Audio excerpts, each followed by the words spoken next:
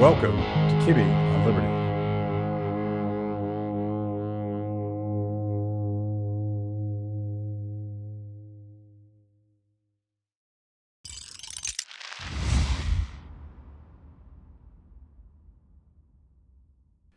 Carol, how's it going? It's a little exhausting, but always a pleasure to speak with you, Matt. This is the first week of the release of your new book, correct?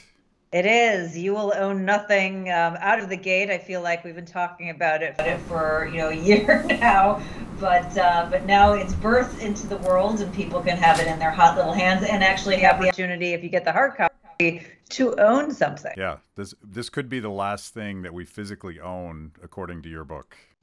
Well, it's not really according to the book or even to me. It's according to the World Economic Forum, and that's kind of where the cheeky title comes from. I'm sure when you saw this go around social media like I did, Matt, you see you'll own nothing and you'll be happy. And you're like, oh, okay, somebody took this out of context, right? Because World Economic Forum is business and political elite. Like they couldn't possibly be predicting the end of private property. That's ridiculous. And then, of course, you go right onto their Twitter stream. You can do it today. You see the video, 8 predictions for the world in 2030. And that number one prediction is you'll own nothing and you'll be happy. So several things jump out to me. One, obviously being somebody who champions wealth creation opportunities for more than a quarter of a century. Number one thing I know is that wealth comes from ownership. You have to own assets that have the opportunity to retain value or appreciate in value. So to have a bunch of elites saying you're not going to have those wealth creation opportunities seems a little crazy. And then you'll notice the phrasing, you'll own nothing and be happy. You will, not we will. They're not including themselves in the prediction. So this is all about you and their prediction for what you're going to do. And then, oh, by the way, you'll be happy, trying to get you to buy into this as like some kind of amazing benefit for you, because if you buy in, then they don't have to force this upon you. So it's actually selfless on their part by owning everything. They'll take all that burden, and I guess all that wealth will not make them happy, but we'll be happy because we don't have to worry about that stuff anymore. Right. It'll be just from the goodness of their hearts. Let me unburden you with all of these assets that'll create generational wealth for you. We'll just take that out of your hand. You don't have to worry about it. You don't have to call the plumber, even though the house is the biggest asset on household balance sheets. We'll make sure you don't have to think about those things so you can be happy, and we'll just run around very stressed out all the time.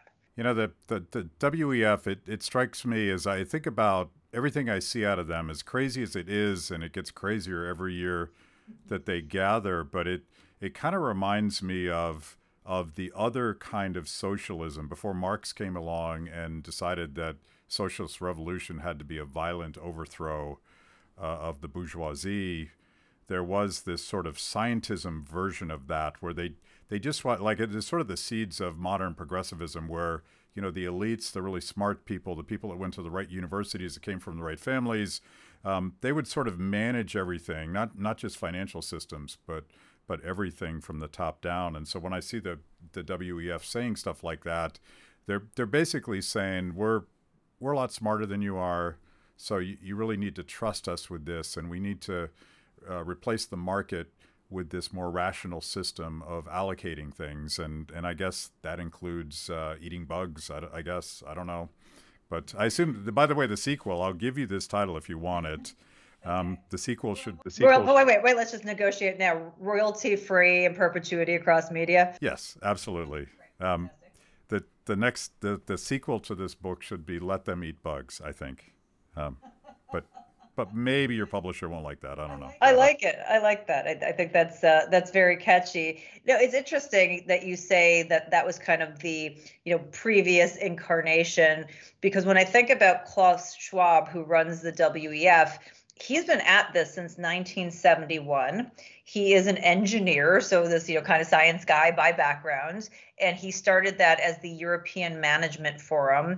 And at the same time, he had put out a book that had his ideas in it, and his kind of main thesis is around this concept of stakeholder capitalism.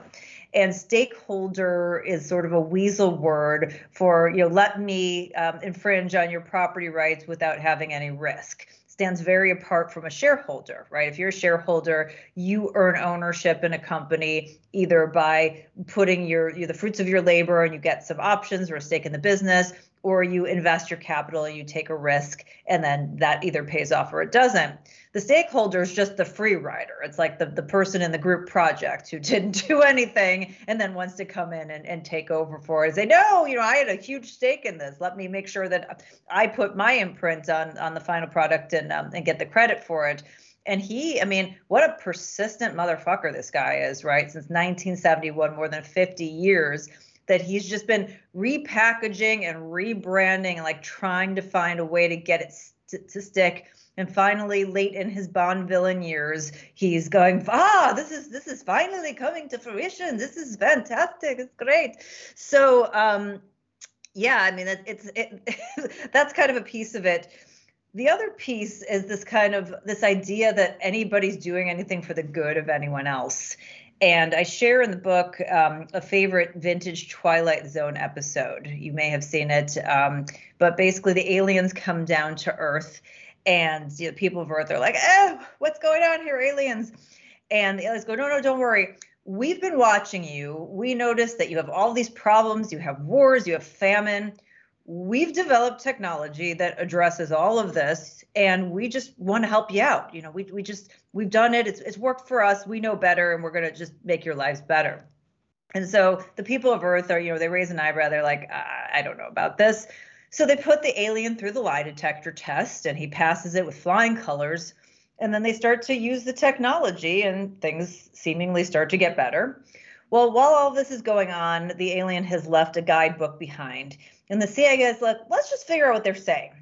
So they crack the code, but just to the cover is all they can get. And it's to serve man. And they're like, well, that sounds noble. That's what he said. They're here to serve us and to help us out. And it all sounds great. So people start lining up to go on trips to the aliens' planet. And, they're all going there being happy. And one of the CIA guys is like boarding the spaceship, ready to go. And somebody else from the CIA has now cracked the rest of the code and runs out to the spaceship and says, to serve man, it's a cookbook. And that's what I think of anytime these people are like, I'm just in it for you. I'm like, to serve man is a cookbook. Yeah. You start off your book with my pet issue, the thing I've been obsessed about ever since lockdown started.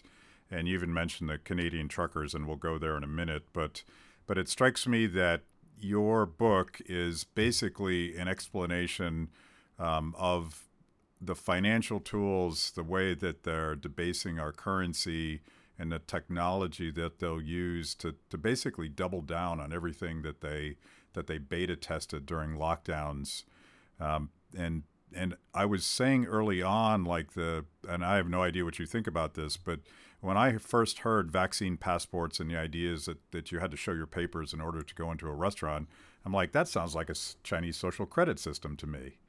And all of this obsession about databases and being a good citizen by wearing your mask and getting vaccinated, they were just testing us to see if we would go along with that stuff.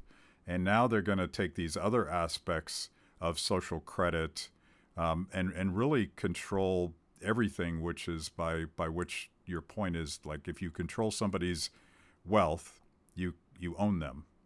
And that's the bottom line. Yeah, I think, my basic thesis is that we have global financial stakes shifting. And so these people who are wealthy and well-connected see changes happen. They are rhyming in history. These are things that have happened before. There are clear signposts in the global economy. And if you're somebody who's wealthy and well-connected and are doing well in the status quo, and you see a massive shift happening, like, are you going to just hope that it works out for you? Or are you proactively going to try to control it and shape it and at least, hope that you and your cronies come out on top? I don't think there sounds anything conspiratorial or, outside of common sense that would think you would do that. I would certainly do that if that was in my purview. And so, I don't know. I frankly don't know how much of this is that they plan this as a test run, or that they did these things and then went, oh, wow, that worked. I can't even believe it. What else could we do?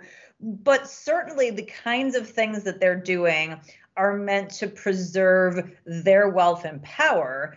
And if our ownership and freedoms have to go, by the wayside, so be it.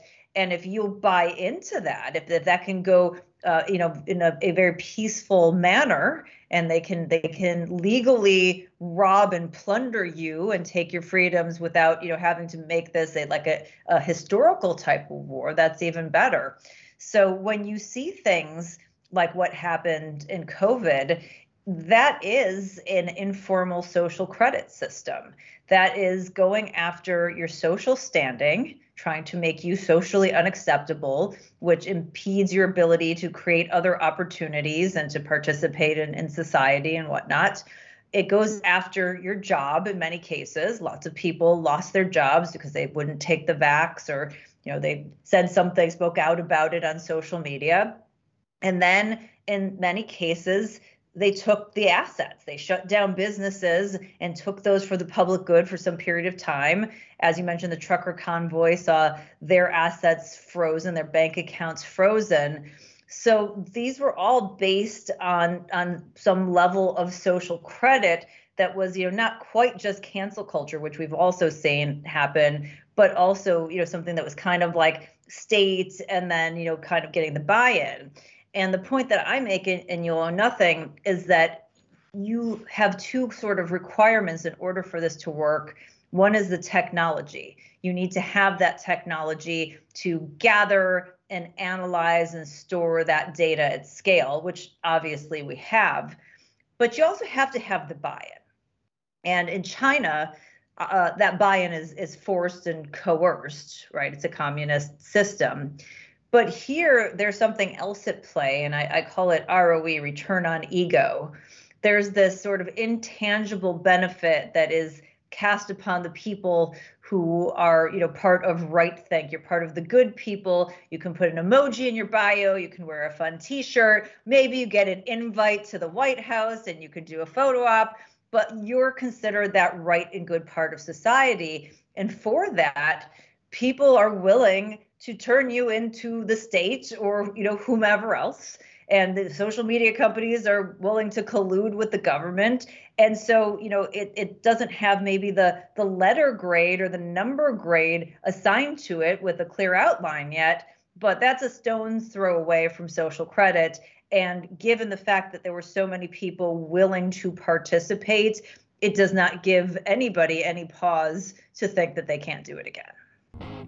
At Kibbe on Liberty, freedom is a lifestyle 24/7, something you live and breathe and wear every day. If that describes you, you need the very best Liberty swag in the market today, just like this shirt I happen to be wearing. Go to freethepeople.org/KOL and check out our exciting merch.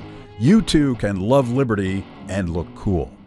Yeah, like I was, as probably you were, I was so deeply disappointed in the sort of mindless tribalism that now seems to have taken hold, where your entire identity is defined by whether or not you have a vax emoji or a Ukraine flag in your bio. And I'm like, surely there's more to life than that. I'm hoping. I don't know. It's very strange. We used to have people who, would go and they would practice a religion, or maybe they would be their fan of the sports team, and like that was their god, or at least their sport.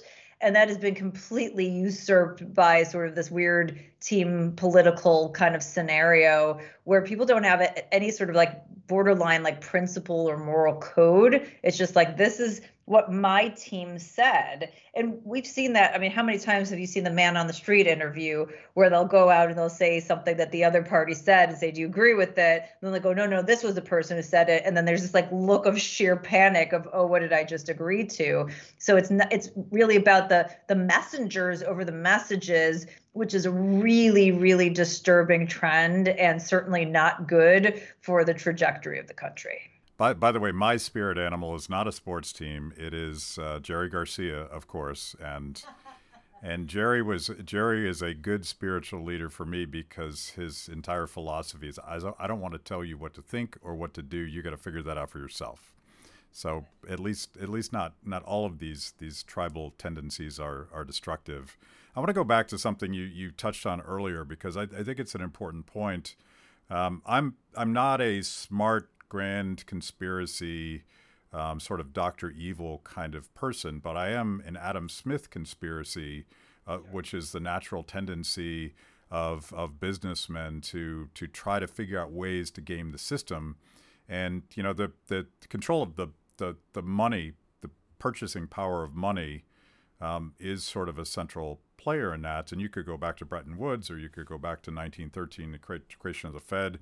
I go back all the way back to Alexander Hamilton taxing whiskey to finance the first national bank. I think that's when we lost America, and it's been downhill ever since. But this is just like the natural tendency of connected people with wealth and influence to kind of rig the system against the rest of us. And it's just this is not a new thing, right? The transfer of wealth by debasing the currency from working people with cash in their wallets, to people that really know how to play the system, right?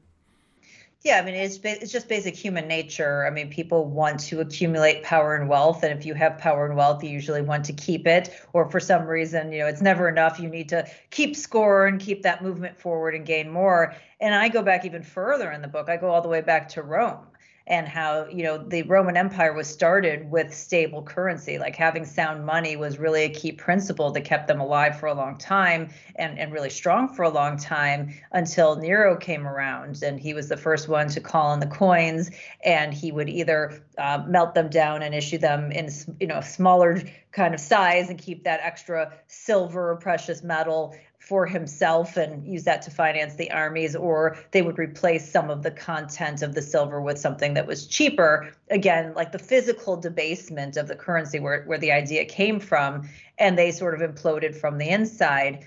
And I trace that through the sort of different centers of the global financial universe, which before us was the British, and before the British was the Dutch. And it's the same story. It's that history rhyming. It's not exactly the same story, but it's sounds pretty close. And we see these sort of same kinds of things, where the people who are in power, they take on lots of debt, and then you get the infighting, and then the people who are poor are jealous of the people who are wealthy, and somebody's tipped the scales. And it really is the same kinds of things over and over again. The founding fathers definitely predicted this. They definitely saw this and tried to do what they could to come up with a system that would keep this in check for as long as possible. And obviously the people who were managing that were sort of derelict in their duties to keep that strong, and did what they could to game the system. And so, yeah, we've been on this sort of slow downward spiral for quite some time. But as 80 years into this center of the global financial universe after Bretton Woods, we're getting long in the tooth. We have lots of debt to GDP, 125% public debt to GDP. The IMF says that it starts to get unwieldy somewhere in the 70 to 80% range. So we're over that. The Treasury has said we're on an unsustainable fiscal path. The CBO said we're on an unsustainable fiscal path. I mean, this isn't hidden. And then on the global stage, we know that the Fed has not kept the currency stable. Forget about the domestic economy, but on the global stage either, as the manager of the global reserve currency, which has created all kinds of issues for countries around the world who are now getting rid of some of their reserves and looking for other trading currencies as well, because they don't want to be beholden to the US. And that final nail in the coffin was the Biden administration, when Russia invaded Ukraine, saying we're going to freeze access to your reserves, which was just unheard of. And, I think when you look back in history, that's going to be like a key turning point that they're going to point to. Because who wants to give the United States the privilege of being the world's holder of the reserve currency if at any point in time the US can weaponize that and go, sorry, you can't have access to it? I mean, it just makes no sense. So these are like very clear signposts, which is why you have Joe Biden making speeches to the Business Roundtable where he said there's going to be a new world order. You can go Google it. You can find it on the White House's website. It's not conspiratorial. Well, let's put it this way. It's not a conspiracy theory. It may be conspiratorial. It may be a coordinated effort, but it's on their part, not on the people who are reading into this. Yeah. And going back to Klaus Schwab trying to rebrand an old idea like government control of the means of production is not a particularly new idea. And that ultimately, the idea that someone either owns or controls your economic future has been tried in many different flavors before, and it's a human disaster. It also it creates world instability and it creates wars. It's very true. And one of the things that I found, which I thought was interesting in the research, is that not every war brings about a new financial world order, but every new financial world order has been preceded by war that ends up being a catalyst, because obviously stakes change, different people come into power. It makes an easy sort of time and reason for there to be some sort of a financial reset of the system. So, that's something that you need to keep an eye out for. But usually before that happens, the cracks have already started to show and there are periods of chaos, because it's not the outside force that really brings it about. That's sort of the final nail in the coffin. These big economic empires, they implode from within. And that's exactly what our, quote unquote leaders are doing with the United States. Thank you for joining me today on Kibbe on Liberty and for being part of our fiercely independent audience. Every week, my organization, Free the People, partners with Blaze TV to bring you this show. My guests bring smart perspectives on everything from current events to timeless philosophical debates. If you like what you hear, go to freethepeople.org/KOL and support Kibbe on Liberty so we can continue to produce these honest conversations with interesting people. Now, let's get back to it. So I see, and I've talked about this for, I guess, 15 years now, this clash of two competing paradigms. One, which you've been describing, and I very much see as well, the forces of centralization and how technology aids and abets that and would allow something like a Chinese social credit system, which is a direct collusion of nominally private tech companies in China, financial institutions in China, and the government itself. But obviously the government's in charge. And you see all of those ominous signs that you're describing in the book. But then there's this other thing, the liberating aspects of technology and the radical democratization that comes from technology. Yeah. And I mean, I know you get into this, but I assume that there's a white pill in here somewhere. There's a way to, if not stop this collusion, like to protect yourself from it.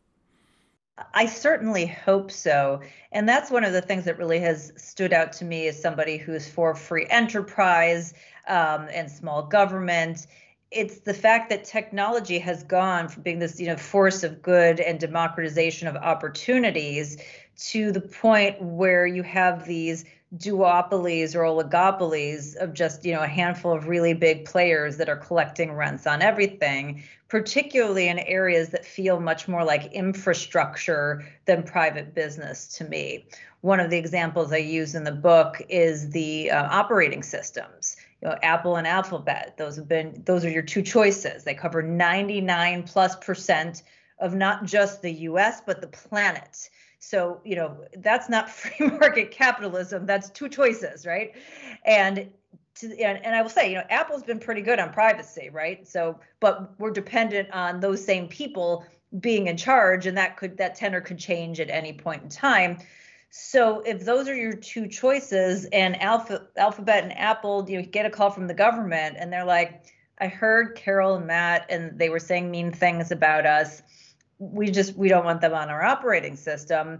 Then I can no longer participate in the modern economy. I mean, that's insane. So I think there is this sort of delicate balance there. And I also, I liken these tech companies to a de facto government. I mean, in many ways, today, outside of the military, which, we not to say that they're building armies of robots anyway, but they feel almost more powerful in certain areas than the government. I mean, they've got much stronger balance sheets. I know it's not an apples to apples comparison, but their market caps in many cases are larger than almost every country's GDP in the entire world. Many of them have more users than even the biggest countries in the world. So their size and scope is pretty staggering. And when you have the same players, kind of around the same types of infrastructure and collecting rents and making these decisions that have to do with things like our private property and our free speech, we don't have any bill of digital rights, so to speak, that protects those in this particular scenario. So I think that's something that we really do need to work out. And for these companies that don't have the competition and are sort of behaving as these platforms, these infrastructure platforms, I think that we need to have some rights codified. I'd love to see that come organically from the people in the industry, just like agreeing like, hey, this is a good way to move through life. And I think with AI, it becomes even more important. In fact, funny aside, I had a friend who just sent me, just before we hopped on, I tweeted about this. Apparently, there's some group of people who are going around and doing AI biographies on people. So there's these crazy Carol Roth AI biographies that have come out on Amazon where they're stealing photos, and they're the definitive biography of like the 5 things about me on the internet that they were able to scrape. And you can just look at it and see like this came right out of ChatGPT. So the idea that like our names and our likenesses should be protected and that AI shouldn't be able to train on things that are proprietary to us and our intellectual property, I think that, this is nascent, but we got to get that sorted out. So industry first. And if we can't do that, then I think we're going to have to, start with some sort of a government thing and try and mold that and get it right over time. It's interesting. I struggle with this as well, but at the beginning of your description, you pointed out that it was, in fact, government agencies. And, according to the Twitter files, both FBI and the CIA were very much dictating whether or not Matt and Carol could have a conversation about certain subjects. And it could be any subject that they would decide was off the table. So in that sense, it really felt like all of the big tech companies that were having these weekly conference calls were very much junior partners in that relationship, but the quid pro quo is probably some emerging content moderation legislation that would make it very difficult for competitors to get into the market. So I always look for that, like when I see a really yeah. I always look at that, and I wonder like if the government has captured big tech, how can we hope that the government writes legislation that rationally dismantles that power? I mean, I agree. I think it's how do we say these are our rights, just like they are in the Bill of Rights, and just apply them to the digital sphere? I don't think we want a lot of rewriting. I think we just want a reaffirmation, because nobody granted us these rights. They were, they're inalienable rights. And so I feel like they should be so regardless of whose sphere we're in. But again, that's why, I mean, maybe you and I and some other people need to get together and start this, because, if it does come from government, like you said, it's probably going to end up stinking at first and require lots of lots of changes and shift. Yeah. And they'll be happy to fix it once they break it. So. And that's an endless cycle. So like I always hang my hat on something that I only have appreciation for as a kind of a Hayekian economist, and that's the emergence of blockchain and crypto. And of course, you know the famous Hayek interview where he sort of anticipates crypto as a workaround to the corruption of central bank currency. But I see our government going after blockchain, going after crypto, and trying to replace it with a central bank digital currency. And it tells me that must be their Achilles heel. This is how the market or innovation or people solving problems would deal with all of this massive centralization that you're describing. Yeah, clearly it is a threat to their power, right? If you control the money, you control the people, you control their economic opportunities. It's the greatest source of power. It's the biggest industry, financial services in the United States. There's a lot riding on them staying on top of that. So the idea that people would want to freely trade with themselves in a currency that can't be manipulated by them is obviously super offensive. So, given the fact that there are people in the know about this and understanding that decentralization is, one of the key selling points, what the government always likes to do, and the Fed jumps on this as well as government adjacent, is they try to conflate issues.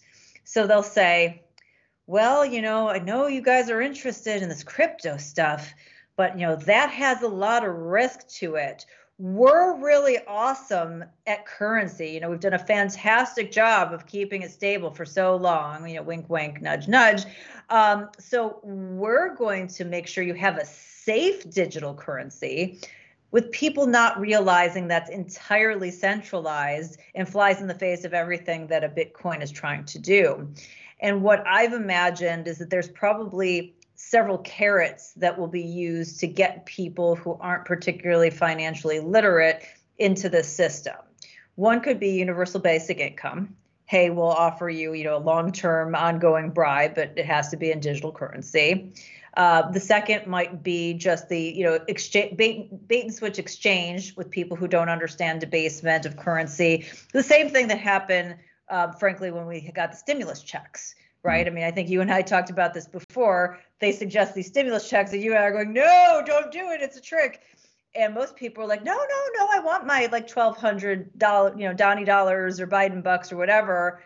And we all know that that's going to cost them $7,000 to $10,000 a year for the rest of their lives, but they don't know that.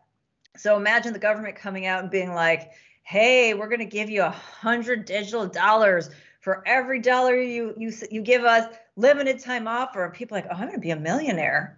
And then that harkens back to that 70s skit with Dan Aykroyd as Jimmy Carter, where he's like, wouldn't you like to drive a $500,000 car and wear a $75,000 suit? Because, people don't understand the difference between the nominal value of money and then the purchasing power. So, I see that as a possibility. Or the third thing that could happen, is with this inflation fight, is if inflation persists long term, which I think is very likely to, that they say, well, if we go to this digital dollar, we can control inflation. And, instead of having the tools that they have of shifting interest rates, what they'll do is, when they want to disrupt demand, they'll just turn off access to spending. Like you just won't be able to spend. So I think the average person doesn't understand this, and that's going to give, the sort of buy-in to the central bank digital currency, which then will have, complete transparency and control over everything you do.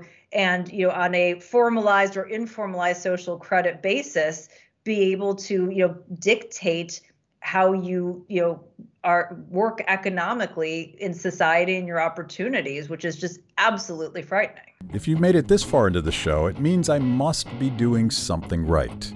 Kibbe on Liberty is just one of the amazing products we create at Free the People. We tell emotionally compelling stories and produce educational videos for the Liberty curious. Our award-winning documentaries personalize all things liberty, independence, creativity, hard work, integrity, and perseverance. After the show, check out our work at freethepeople.org. And if you like what you see, donate to support what we do. That's freethepeople.org. Now back to the show. Yeah, like that is the final nail in the coffin in a lot of ways, because that is this dystopian future where you will own nothing and like it. And this goes full circle back to the Canadian truckers. If people want to understand what it's like if the government can just switch off your bank account or redefine the value of your bank account and then to decide that you don't have access to it anymore because you voted for the wrong guy in the presidential election, or you criticized the FBI, their censorship policies on social media. This is it's actually worse than the Chinese credit system. Or at least equal to it. And it's interesting because I think if you and I had had this conversation a decade ago, I don't want to put words in your mouth, but I know from my mouth, I probably would have been like, well, of course that could happen, but it's not probably that likely to happen. And then we go through COVID and we see the compliance of the populace to this, and you see what they were willing, what boundaries they were willing to push, and what freedoms they were willing to crush, and what constitutional rights they were willing to just throw by the wayside. And now it's like, yeah, no, that easily could happen. So I don't know, has your mind shifted on that, Matt? Yeah. Well, I'm more worried about the downside, and I still try to be hopeful, but in the last 3 years, completely shaken my confidence. I've always sort of leaned on the wisdom of crowds and the ability of people to figure things out, even in the most of authoritarian regimes. But I don't know. Like I have this half-baked theory that part of the problem with Americans right now is that we in many measures we are doing quite well, and we don't worry about the things that our grandfathers worried about, like how am I going to feed my children, and am I going to have a job and all that stuff. So it's so we're fat and happy, and the government comes along and says, stay home, be safe, here's a stimmy check. They're just like the hamster up at the pellet machine. Say, yeah, give me one of those. Right. We'll deliver you the bugs by drone. You don't have to do anything. We got you covered. You'll be happy, and you won't own anything. And I think that is a real consideration that probably wasn't the case. But I think you're right. First of all, we've never been through a period where we haven't been really prosperous. We've seen it degrade somewhat, but this is like just an anomaly in history. There's never been a period like this. And so I think it's easy to have this level of, or at least this feeling of invincibility, that it's always going to be like this. I mean, how could America not be at the center of the financial universe? Who else is there? And then I think, well, if I was in Britain at the time when they were at the center of the financial universe, my guess is those people probably felt the same. And the other piece you said about being fat and happy, it reminds me of that, good times or bad times create strong men meme, right? And Yeah. it's like, you kind of go through the cycle, and then the good times create the weak men create the hard times.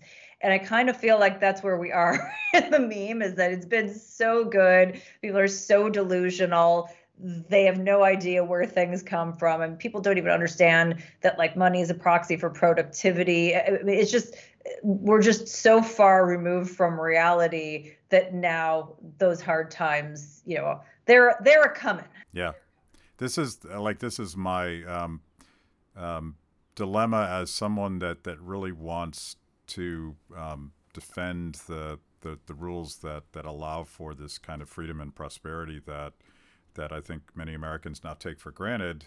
And if you look at world history, as you have touched on a number of times, there's this tragic cycle of boom and bust, and the bust can be just brutal and could devolve into wildly violent regimes and mass starvation and all the things that we saw in the Cultural Revolution and Nazi Germany and the Soviet Union. I would rather skip the bust and try to wake people up, or at least those people who are awake. And I want to look at the subtitle of your book, because all you're doing is bumming me out right now. But you promised that you're going to tell us how to fight back. How do we fight back? So the little Easter egg for you. So the final chapter is chapter 11. And that was my inside dad joke to myself, because chapter 11 usually means bankruptcy and giving up of your possessions. And I turned that on its head. Chapter 11 is all about shifting your behaviors so that you have the opportunity to fight back. And let's be realistic, because this is very overwhelming. Like you, I don't know that we're going to be able to stop historical cycles or human nature. But we could prolong it. We could push it that timeline way out. We could get things into a little bit more balance. So I think that's one lens. And at a minimum, even if we can't do that, we can set ourselves up to be strong within the chaos and to at least not, completely panic. And I sort of liken it to, if your house is burning down, it's a really bad time to plan an escape route and to buy insurance.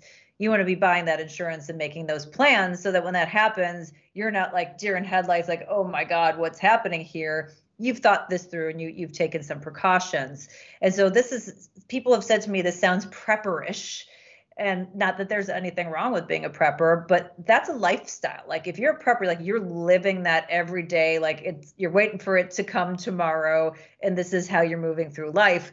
I feel like just being prepared is having that plan so that you don't have to have that burden every day, and you can try to enjoy your life as you should, but know if something goes sideways that you've at least thought through it and you're emotionally prepared and otherwise prepared to deal with.